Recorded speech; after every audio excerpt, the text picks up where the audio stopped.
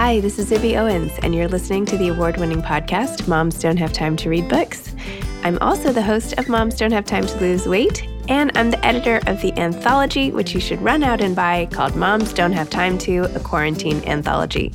All proceeds of that book go to COVID-19 vaccine research. And I'm the editor-in-chief of Moms Don't Have Time to Write, a new publication on Medium, and we're accepting submissions, so please send your personal essays there. And if all that isn't enough, you can follow me on Instagram at Zibby Owens, and my website is zibbyowens.com. Okay, now back to this amazing podcast. Today's episode is sponsored by Beekeepers Naturals. Beekeepers is on a mission to reinvent your medicine cabinet with clean remedies that actually work.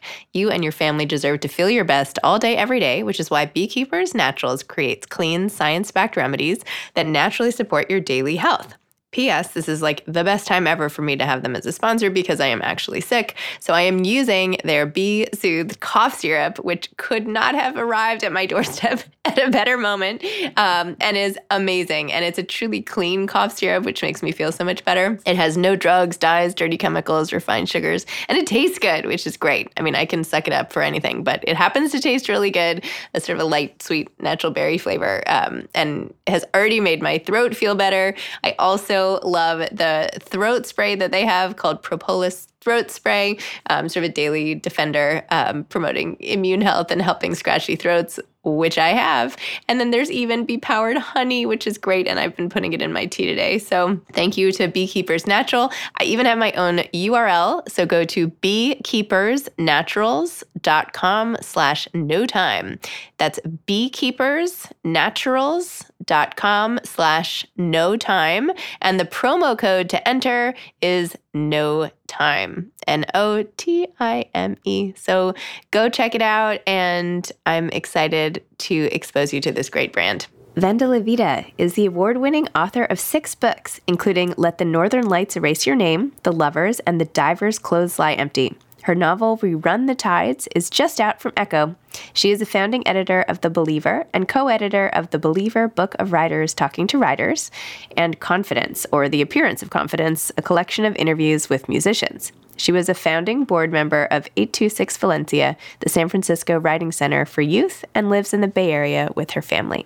Welcome, Vendela. Thank you so much for coming on Moms Don't Have Time to Read Books. Thank you so much for having me, Zibby. This is such a pleasure. I am so excited to talk to you about We Ran the Tides, which is amazing and made me feel like I was back to being a girl again. I actually went to an all-girls school where we wore uniforms. Wow. And I just felt like I was back in it, although I was in New York growing up. But so can you tell listeners first what this latest novel of yours is about and what inspired you to write it?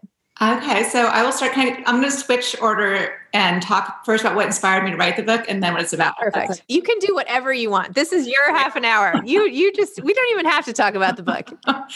So We Run the Tides started actually 4 years ago, the day after Trump was elected in 2016, in a different form. It started as a nonfiction book about lies and the nature of lying and what causes people to lie and the pollution that lies can cause. And so I became very obsessed with the election and with the work of a Swedish-American philosopher named Sissela Bach. And I wrote I spent about a year researching a book that was about lies, a nonfiction book. Slowly that morphed into a fictional book about young girls growing up in San Francisco, because that might seem like a very, far end of the spectrum. But basically I felt like creating teenage protagonists made sense when talking about lying, because I feel like teenagers, just by their very nature, are shapeshifters and they're trying on different personalities and lying a lot. And those lies can be contagious and passed along from one person to another. And the trick, of course, is just eventually learning not to lie. And I think that's kind of what makes people become a grown-up. People ask me that sometimes. My kids ask me, how do you know when you're an adult?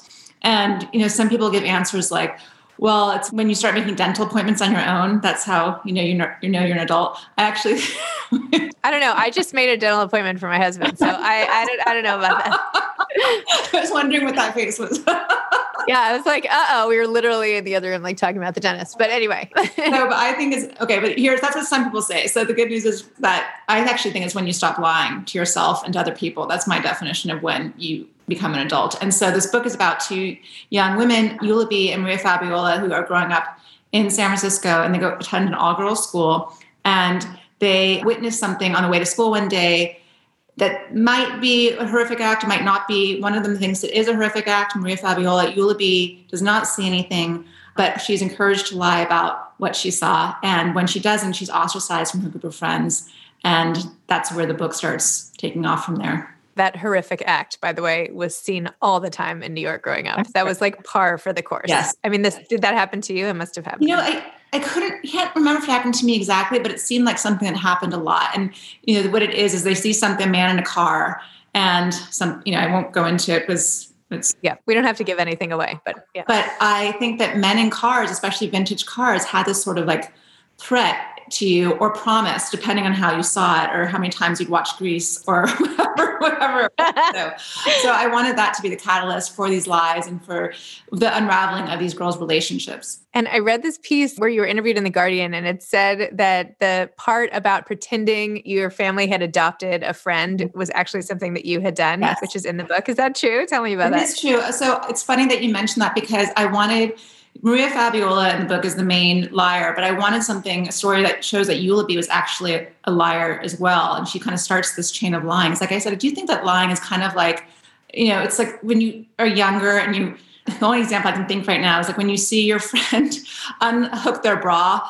without looking, like underneath their t-shirt. And then, they pass along that knowledge to somebody else and gets passed around. And pretty soon at the next slumber party, everyone just acting like they've been doing it their whole lives, right? Even though they've just gotten bras. So I feel like lying is passed around the same way. Like someone tells a lie about something and gets attention for it when you're a young girl, and then the next person passes it along. So yes, I basically stole a story from myself, my own life, which I don't really think counts as plagiarism. I self-plagiarized a story about how when I was growing up, I did pretend that there was a girl. She was a girl from like this really cool hippie, I thought hippie-ish family. We'd go to her house and her mom and her boyfriend would have us eat fondue like while sitting on pillows on the floor. And I just thought the whole scene was very cool, for lack of a better word. And she was over at my house one time and we decided to pretend that she was my newly adopted sister. And so we ran around the block telling everyone that my family had adopted her. And that seemed really fun for about an hour, and we kind of forgot about it. But then all the neighbors had not forgotten about it, and they started calling my parents, congratulating them. And that was my first exposure to really getting in trouble for a lie and having to go back around the block and explain myself to everybody.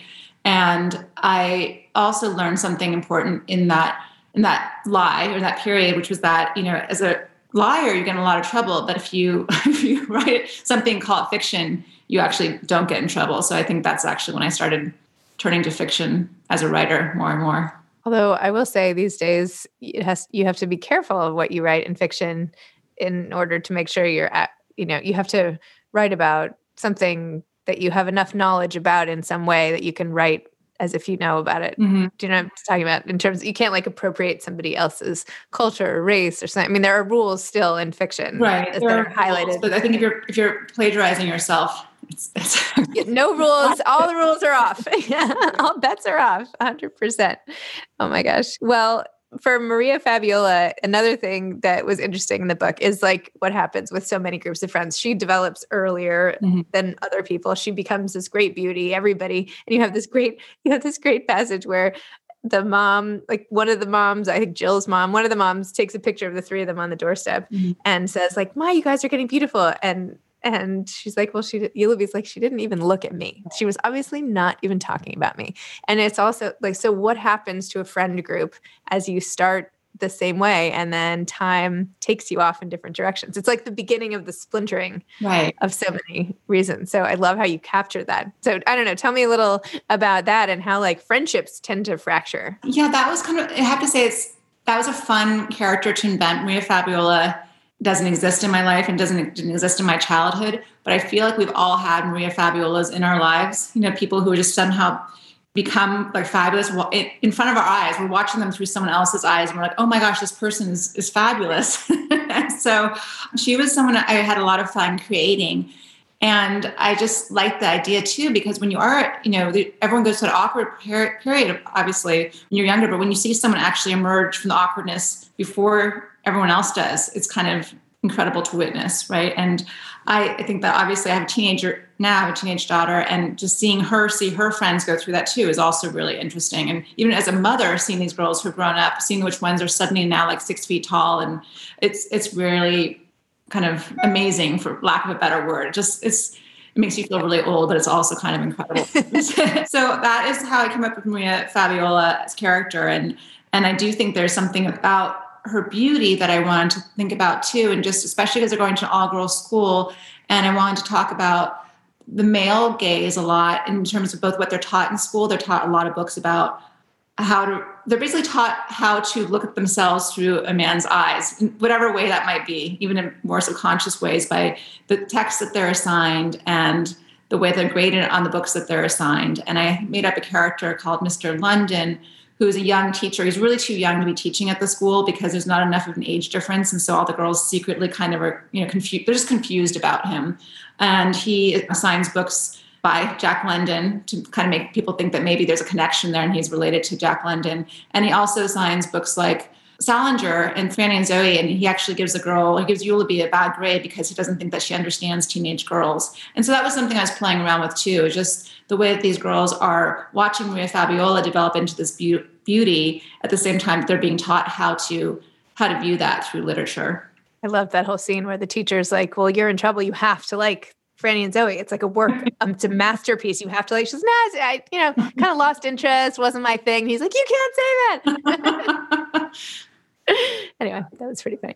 So tell me about how you've been writing forever. You got an MFA. You have been writing multiple novels, keep like all different life stages, a lot about women, from widows to young girls. Tell me about how you come up with all of your ideas, or like how you approach projects. Like, when do you know a new one is coming? How often do you write new books? Like, what is your schedule like? Like, how do you think about books as they go along your life with you? Such a great question, Zibby. I wish I had a format or a formula to be able to produce books more often. But this one took me about 4 years, in part because I started with this being a nonfiction book about lies.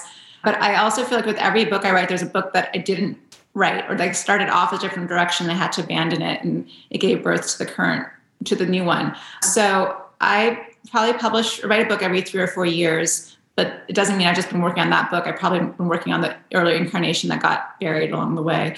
And it all starts with just when you have an idea you can't get rid of. I feel like you have to really be in love with something before you start writing it, because you're going to spend so much more time with that idea than you ever thought possible. Like you're just gonna. It's like you can't just have a crush on something. You have to be like in love with this idea and want to explore every facet of it. And so, for example, I have a new idea for a book now. I'm starting to research it by reading books that are, I want to take place over the course of a weekend. So I'm reading a lot of books that take place over the course of a night, like a book by Haruki Murakami, or books that take place over a weekend, like Peter Cameron's The Weekend, which was a book I read 20 years ago and really, really remember enjoying.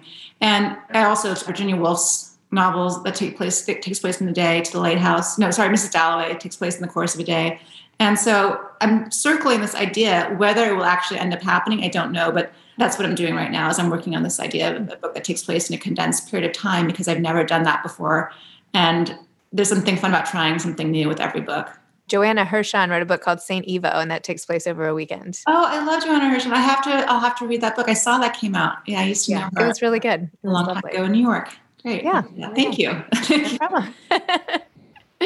Let me know what your next book idea is. I'll give you some research tips. Let me use this knowledge for something. It's like useless knowledge in my head of all these books. No, not useless, but I'm kidding. And what is it like? So you're married to a fellow author who, by the way, Dave Eggers is going to be on my podcast like in 2 weeks. I don't know if really? you talked about that or not, but anyway, for his children's book. But when you are both writing, or when you're in a marriage and the two of you even have the same profession, whether you're like bankers or doctors or whatever, like how do you divide sort of the work and talk and the home talk, and how does that interplay with your family life, if at all? If not, then it doesn't. It's funny. I get asked the question every once in a while. I don't know how to answer it, to be honest, because it's the only thing I know. We've been married we've been together for almost 20 years, and I don't know any other way of being. And the only way I can really explain it is I feel like there's just a shorthand where we know when the other person's going through something. So for example, if he's working really hard on something, I know just not to overschedule that time period or to expect, I don't know. I think the same goes for him. Like he knows, right. He knew when I was finishing We Run the Tides, he gave me a lot of space to just, finish it. Like I didn't have to do anything around the house for a long time. And I didn't have to ask. It just was like, it was just an unspoken agreement that I would be able to stay at an office where I was working.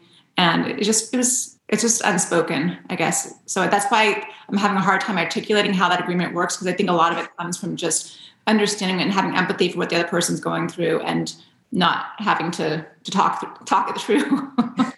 That's great. I mean, there are like many books. I could recommend some of those too, like Fair Play by Eve Rodsky and like many others that are all about like the division of labor inside the household and how to get people to the stage that you're at with how to sort of seamlessly pick up and put down when other people are just sense. Anyway, I don't know. That's very interesting. And tell me about your nonprofit. What is it? Valencia? 826? Yeah. So that is a learning and writing center. It's mostly a writing center for kids ages 8 through 18, although some of them start younger, in San Francisco. So I was a founding board member of 826 Valencia, and it's named after the street that it's on, Valencia Street, which is also exciting for me personally because my father grew up in that neighborhood in the Mission District, and he actually pronounces it the old way, which is in San Francisco, Valencia, which is always fun for me to hear. And so he knew a lot about the neighborhood, and my family actually used to have, I think, like a vacuum cleaner store on that street, like across the street, something like that. And so I'm really tied to that neighborhood and to the place. And about 20 years ago, we started inviting students in to be tutored by people who just had a lot of free time on their hands, people who were writers who maybe, it's really hard as a writer to work from like 9 to 7 p.m. straight, or, even if you're doing that, you're probably lying to somebody. Probably to yourself if you actually are saying that you're lying if you're writing 10 hours a day. Speaking of lies, this could go in the lying. Yeah. So it was kind of a way to get people who had extra time but really wanted to work with words involved with helping kids on a one-on-one basis. So we help support the teachers in their classrooms. And oftentimes the teachers ask the tutors for their help and just say, teachers say, I have so many students, I can't give them the one-on-one help that they need. Can you please help? And that's what the tutors do. And so obviously that's been a little different now during the pandemic, but there's been a lot of Zoom tutoring, and I'm really proud of the organization and just love all the people involved. And that's 826 Valencia. That's amazing. So what kind of books do you like to read when you're not researching other books? I'm not researching other books. Well, it's funny you asked that because I was thinking how much my reading habits have changed in the last year with the pandemic. I used to almost always exclusively gravitate towards books set in other countries. I used to love writing books. I still love writing books set in other countries, but this last one, We Run the Tides, is one of the first books I've written that's set exclusively in the United States. But during the pandemic, I turned a lot to mysteries and thrillers, for example. I think in part because I just wanted an answer. I wanted to get to the end and have a solution and have a big finale at the end and know that the mystery had been solved and the book was over. And so I read a lot of books that were recommended by Sarah Lyle in the New York Times. And basically, every time she had a column, I would just buy all the books on her crime and thriller list and read them all. One of the best ones I read was A Beautiful Crime by Christopher Bolin. I really love that book, set in Venice. And what else have I been reading lately? I'm obsessed with Edith Wharton. I love Edith Wharton novels. So I've been rereading a lot of her work. And I read a lot of contemporary novels that come out. One of my other favorite books that came out in the past year was Lily King's book, Writers and Lovers. And that was probably the first book I read in the pandemic. Did you read it? I loved that book so much. That is the book I stayed up until 2 a.m. to finish. Loved. And I had her on my podcast and she came to my book club. And anyway, I love her. Yeah. She's writing for my next anthology. But yes, one of my best of the year, I would say. One of the best books that came out this year. I just loved it. I read it in March, right when the pandemic was hitting, and it really I feel like it was a catharsis for me too. I laughed a lot. I cried a lot. I emailed her a fan letter, and I had this big plan. I said, okay, during the pandemic, I'm just going to start writing fan letters to every author whose books move me. And then so many that I had to stop after a while.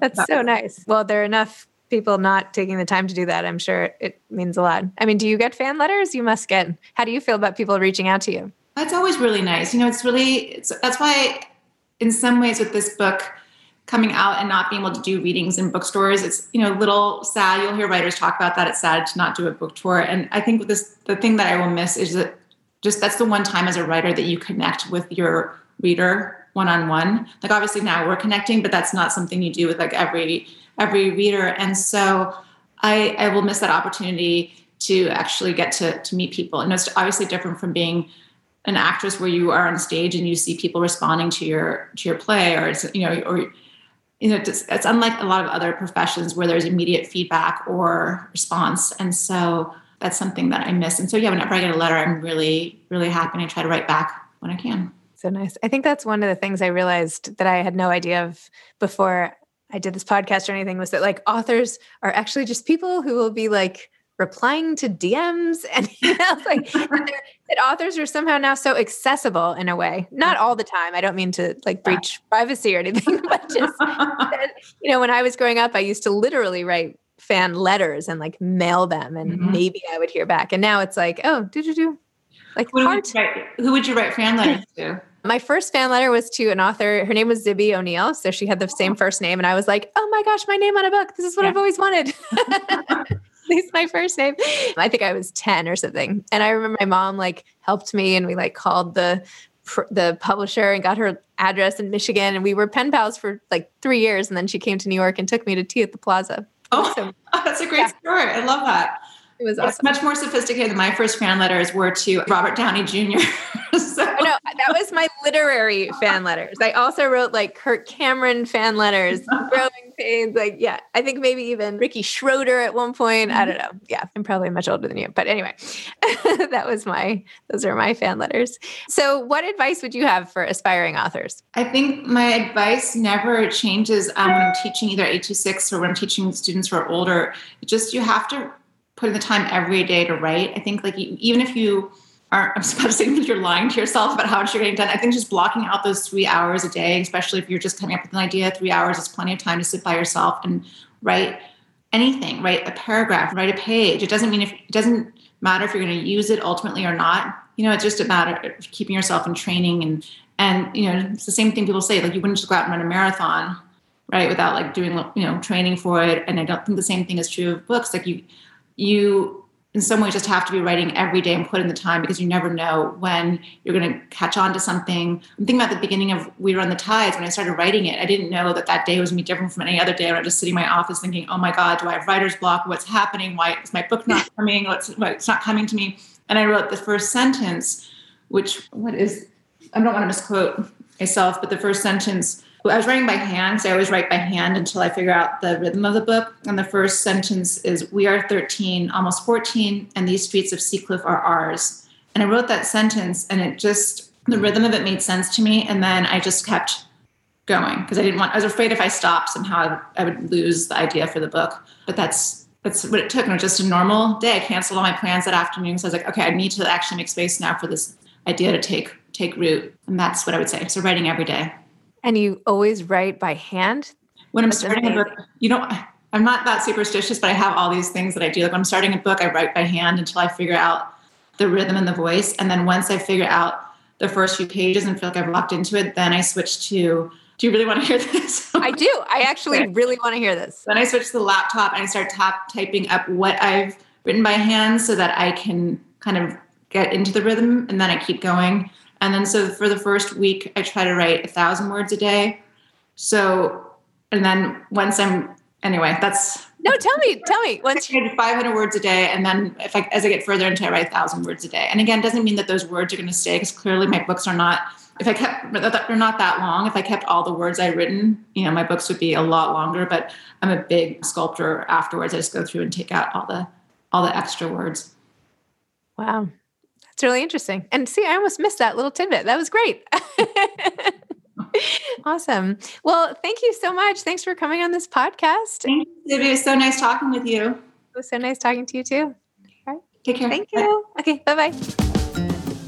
Thanks so much to Beekeepers Naturals for helping me through a sick day with the amazing cough syrup and cough spray, throat spray that you have. And thanks for helping all my listeners. Beekeepersnaturals.com/NoTime, promo code NOTIME. Thanks for listening to this episode of Moms Don't Have Time to Read Books. Don't forget to follow me on Instagram at Zibby Owens and at Moms Don't Have Time to Read Books. Also sign up for my newsletter at zibbyowens.com and sign up for my virtual book club and meet lots of authors on Zoom every other week. Thanks so much to Steve and Ryan at Texture Sound for the sound editing. And thank you to Morning Moon Productions for providing this fantastic intro and outro music.